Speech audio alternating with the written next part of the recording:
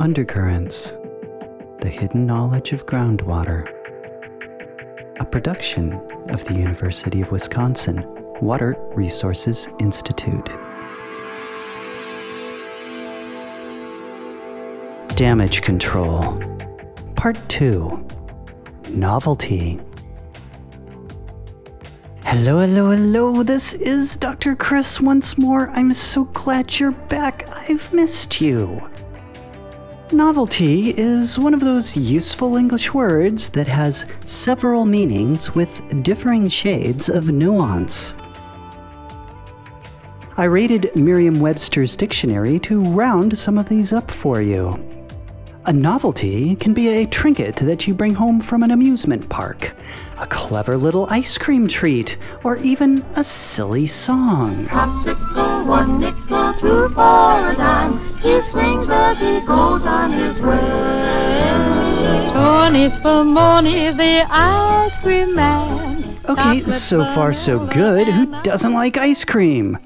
But novelty can also mean anything that is new and or unusual. In the arts or technology, this is generally also considered to be quite swell. People enjoy flaunting the latest fashion, showing off a trick new gadget, or discovering a great band before anybody else does.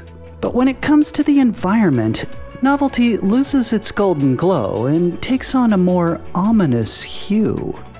Resource managers can effectively plan for known risks. They even learn to expect some surprises, but how can you plan for the unexpected? As we learned in the last episode, many groundwater contamination issues are legacy problems, environmental sins of the past that end up having to be handled long after the initial events responsible for the difficulty. Novelty groundwater problems pose a sneaky flip side to legacy issues and can be doubly hard to deal with. Simply identifying the source of the contamination can take valuable time in a crisis situation. Fortunately, we've figured out a few things regarding contaminant transport, I told you about that last episode, that makes this problem somewhat easier to understand. It can get complicated, but 2 basic ideas will get you through this. One is that contaminants tend to move in the same direction and at the same speed as the groundwater. This is known as advection to the chemistry wonks among us, but hey, even if advection is the only process involved, variations in hydraulic gradient and hydraulic conductivity underground can make estimating contaminant transport problematic. The second process you need to know about, and our second $20 word for today, is dispersion. This refers to the mechanical dispersion of the contaminant as it physically spreads out from the point source of the pollution in an aquifer in what is called a contaminant plume. This is in part determined by the permeability and the porosity variables within an aquifer, along with a bit of molecular diffusion, but we don't have time to get into all that here. Let's just say predicting groundwater contaminant movement is nearly always a tricky business. The combination of wide, uneven dispersion and slow or differing advection speeds can often make contamination problems hard to detect in groundwater until they've already reached a critical stage. Sometimes, however, new knowledge moves the goalposts for water supply systems already in place, as you'll soon learn, and then novelty can be something of a different beast altogether. Now let's pick up where we left off last episode. In the summer of 2016, I traveled on assignment to Colorado to investigate some unfolding groundwater contamination stories. One of these involved something that has only recently been recognized as a health concern, a group of related man-made chemicals known as perfluorinated compounds, which are usually referred to using the acronym PFCs. At the time of this interview, after several months of hurried study, the contaminant source had been tentatively identified. However, through the usual transport mechanisms of advection and dispersion, the contaminant had spread far from the suspected source, concentrating at unsafe levels in the groundwater of the Fountain Creek watershed south of Colorado Springs. I knew this had impacted a friend of mine who lives in the area, so I drove down to find out what was happening for myself. I am now, as we speak, sitting in a kitchen in, where are we? Security, Colorado. At the home of Kevin Waybright. First, let's say hi to Kevin. Hi, Kevin. Hello, Dr. Chris. Kevin is a friend of mine. We have rocked hard at different moments in the past, but our connection, I should stress, is musical before this time, not scientific. Editor's note: Kevin plays bass. He's really good. Lets us jam it. He just happens to live here, and he mentioned to me that there was a groundwater issue just a month or so ago, before this became nationally known. It was covered in the New York Times just yesterday. Were you aware of that? We've made the big time. No, I wasn't. Could you tell us in your own words what the story is? As I understand it, starting several months ago, there was notification that there was a small amount of contamination in 3 of the 30-something wells that serve this area, these communities. They bypassed those wells, the water districts, until they figured out where the contamination was coming from. That changed, I believe, in May, and it became clear that all the wells that supplement the groundwater use in our area were contaminated. And it appears as if the contamination was due to firefighting materials or foam used at nearby Peterson Air Force Base, where there's obviously a lot of that kind of training and so on that goes on. So that's what I know and understand it to be. This struck me as a story of unintended consequences. Certainly, the people at Peterson Air Force Base are first responders for any fires that might happen at Colorado Springs Airport. I'm going to say that's probably important to you, that if you're in a plane and it catches on fire, that it gets put out fairly rapidly. Not important just to me, but probably the people on the planes as well. Yeah, because they used these particular chemicals, and it's my understanding from some of the research I've done that they have begun in the last decade to start phasing out the perfluorinated compounds. But it's only in the last couple of years, right, that they've felt that this was something they needed to monitor. The last couple of years, I'm not sure about that. I know that the EPA did not include that as part of what they required districts to monitor. I don't know when or why the change came about. This is about as good a time as any to learn a little bit more about the protagonists in our story. Perfluorinated compounds, also known as perfluoroalkyls, have been used in a range of industrial and consumer products since the 1950s. PFCs proved useful for non-stick pans and food packaging, stain protection in fabric and carpet, and in some types of firefighting foam. The 2 most studied PFCs are PFOS, perfluorooctane sulfonate, and PFOA, perfluorooctanoic acid. Ugh. Even burned food won't stick to Teflon, so it's always easy to clean.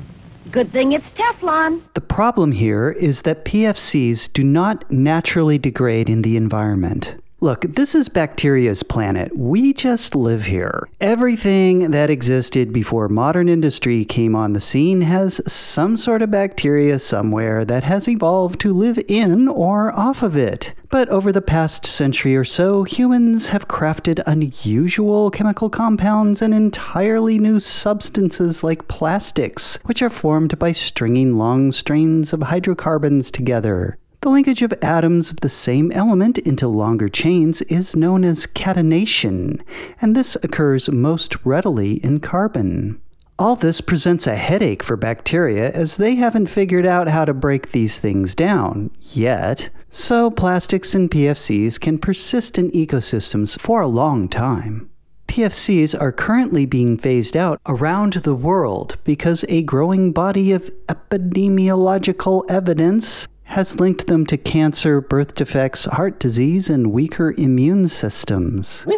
In 2009, the EPA issued provisional exposure limits, but new studies were suggesting that hazardous levels were far lower than previously thought. On May 19, 2016, under mounting public pressure, the EPA issued new, stricter recommendations for allowable levels of PFCs. Hence PFC's relative novelty as a contaminant of concern. Back to our story. So when did this first come to your attention? February. I wasn't concerned because, as I said, it was 3 wells. They discontinued use of those wells. From an abundance of caution is the quote that they used in shutting down these wells. And I have no reason to doubt that. So in May, when it became clear that all the wells that we use were contaminated, and they issued the warnings, especially for nursing mothers, the very young should not be drinking it. If it's bad enough for them, it's bad enough for me. So that's when the bottled water came out. I'm sure listeners are curious about what you've done because they're thinking, what would I do? Bottled water to cook and bottled water to drink. I am not clear or concerned yet anyway about any of the effects from bathing in it. From what I understand, it's a cumulative effect, and I don't think that anything other than ingesting it would be a risk, but I don't know. As I get older, I tend not to care as much about that for myself. And I should point out that Kevin and I, being old mates, we have poured a pair of gin and tonics. It's a hot summer afternoon, and it occurred to us as we were drinking them that these ice cubes how are the ice cubes made? With unfiltered water. So we are sampling some of these PFCs as we speak. Something. It just came out in the past couple weeks that the Air Force has volunteered to pitch in over $4 million to help residents in the different areas. And I should point out, we have a map. Of the 3 zones, there are 3 towns, Security, Widefield, and Fountain, just south of Colorado Springs, Colorado. We are in Security. There are 3 zones of increasing contamination. Now, interestingly, we are in Zone 1, so our ice cubes are at maximum parts per trillion for PFCs. Go!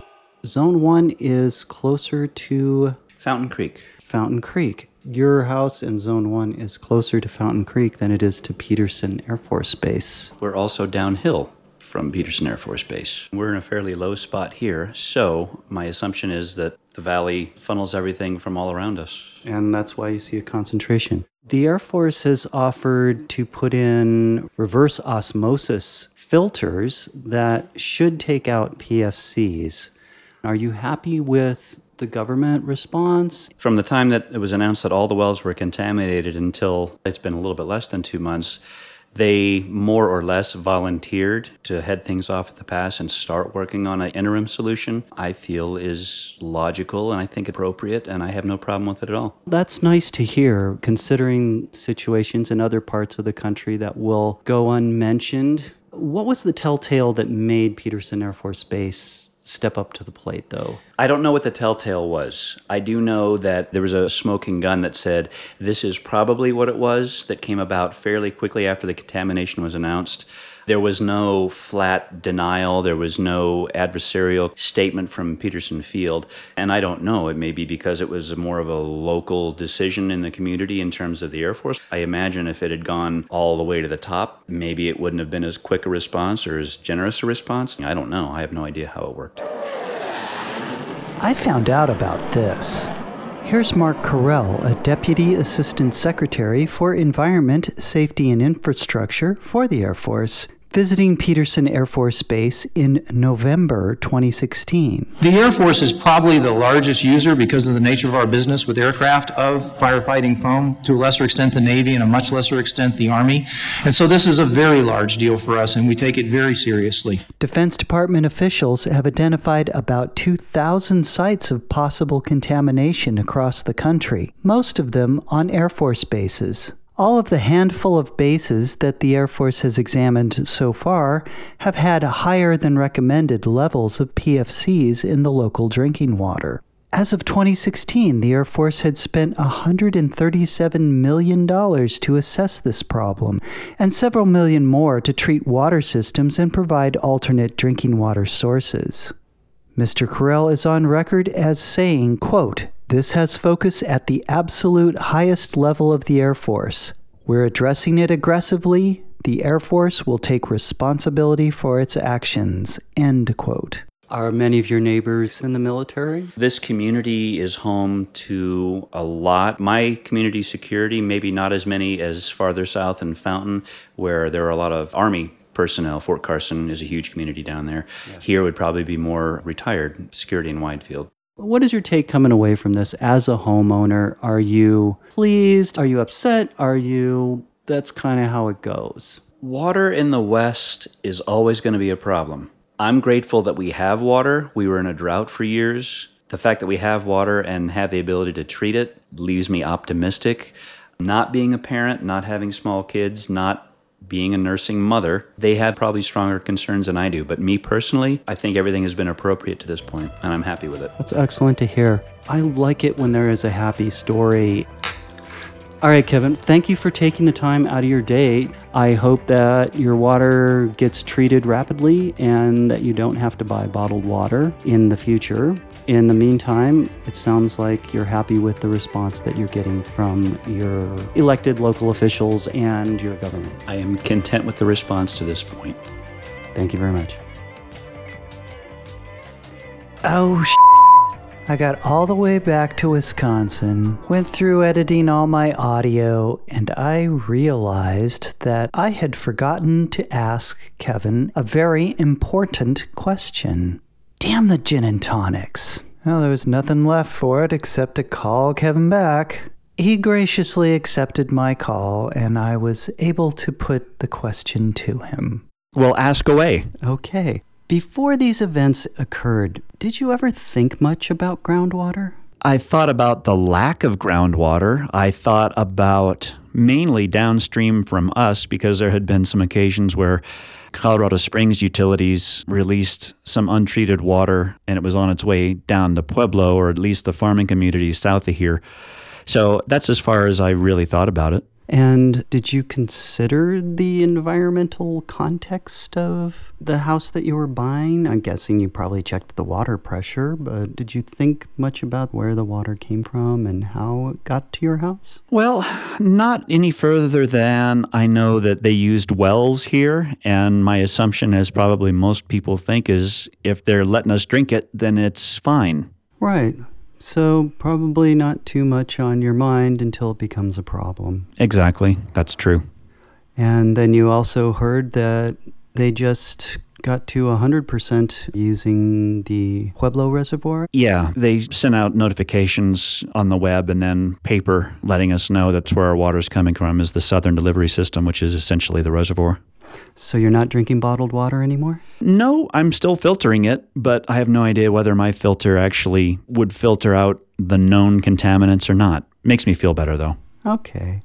And you also heard that the Air Force managed to do a big spill of PFC contaminated water that they had pulled out, didn't they? That made headlines out here. You mean the latest spill that happened? Yeah, I heard about it. I certainly did. But it didn't affect you, right? Not directly, at least not this time. Yeah. Well, hopefully things stay that way and you don't have to drink bottled water and you keep drinking gin and tonics. Well, that's a good solution no matter what. All right, thanks. You're welcome. Well, I'm glad things turned out well for Mr. Waybright. But you're probably asking, how in blazes did a city switch its entire water supply in a matter of months? That's a really good question, and that's what we're going to find out in the next episode. We shall speak then.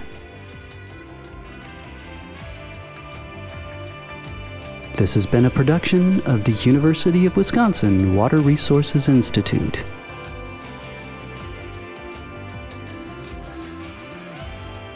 This is Dr. Chris. Till next time, thanks for listening.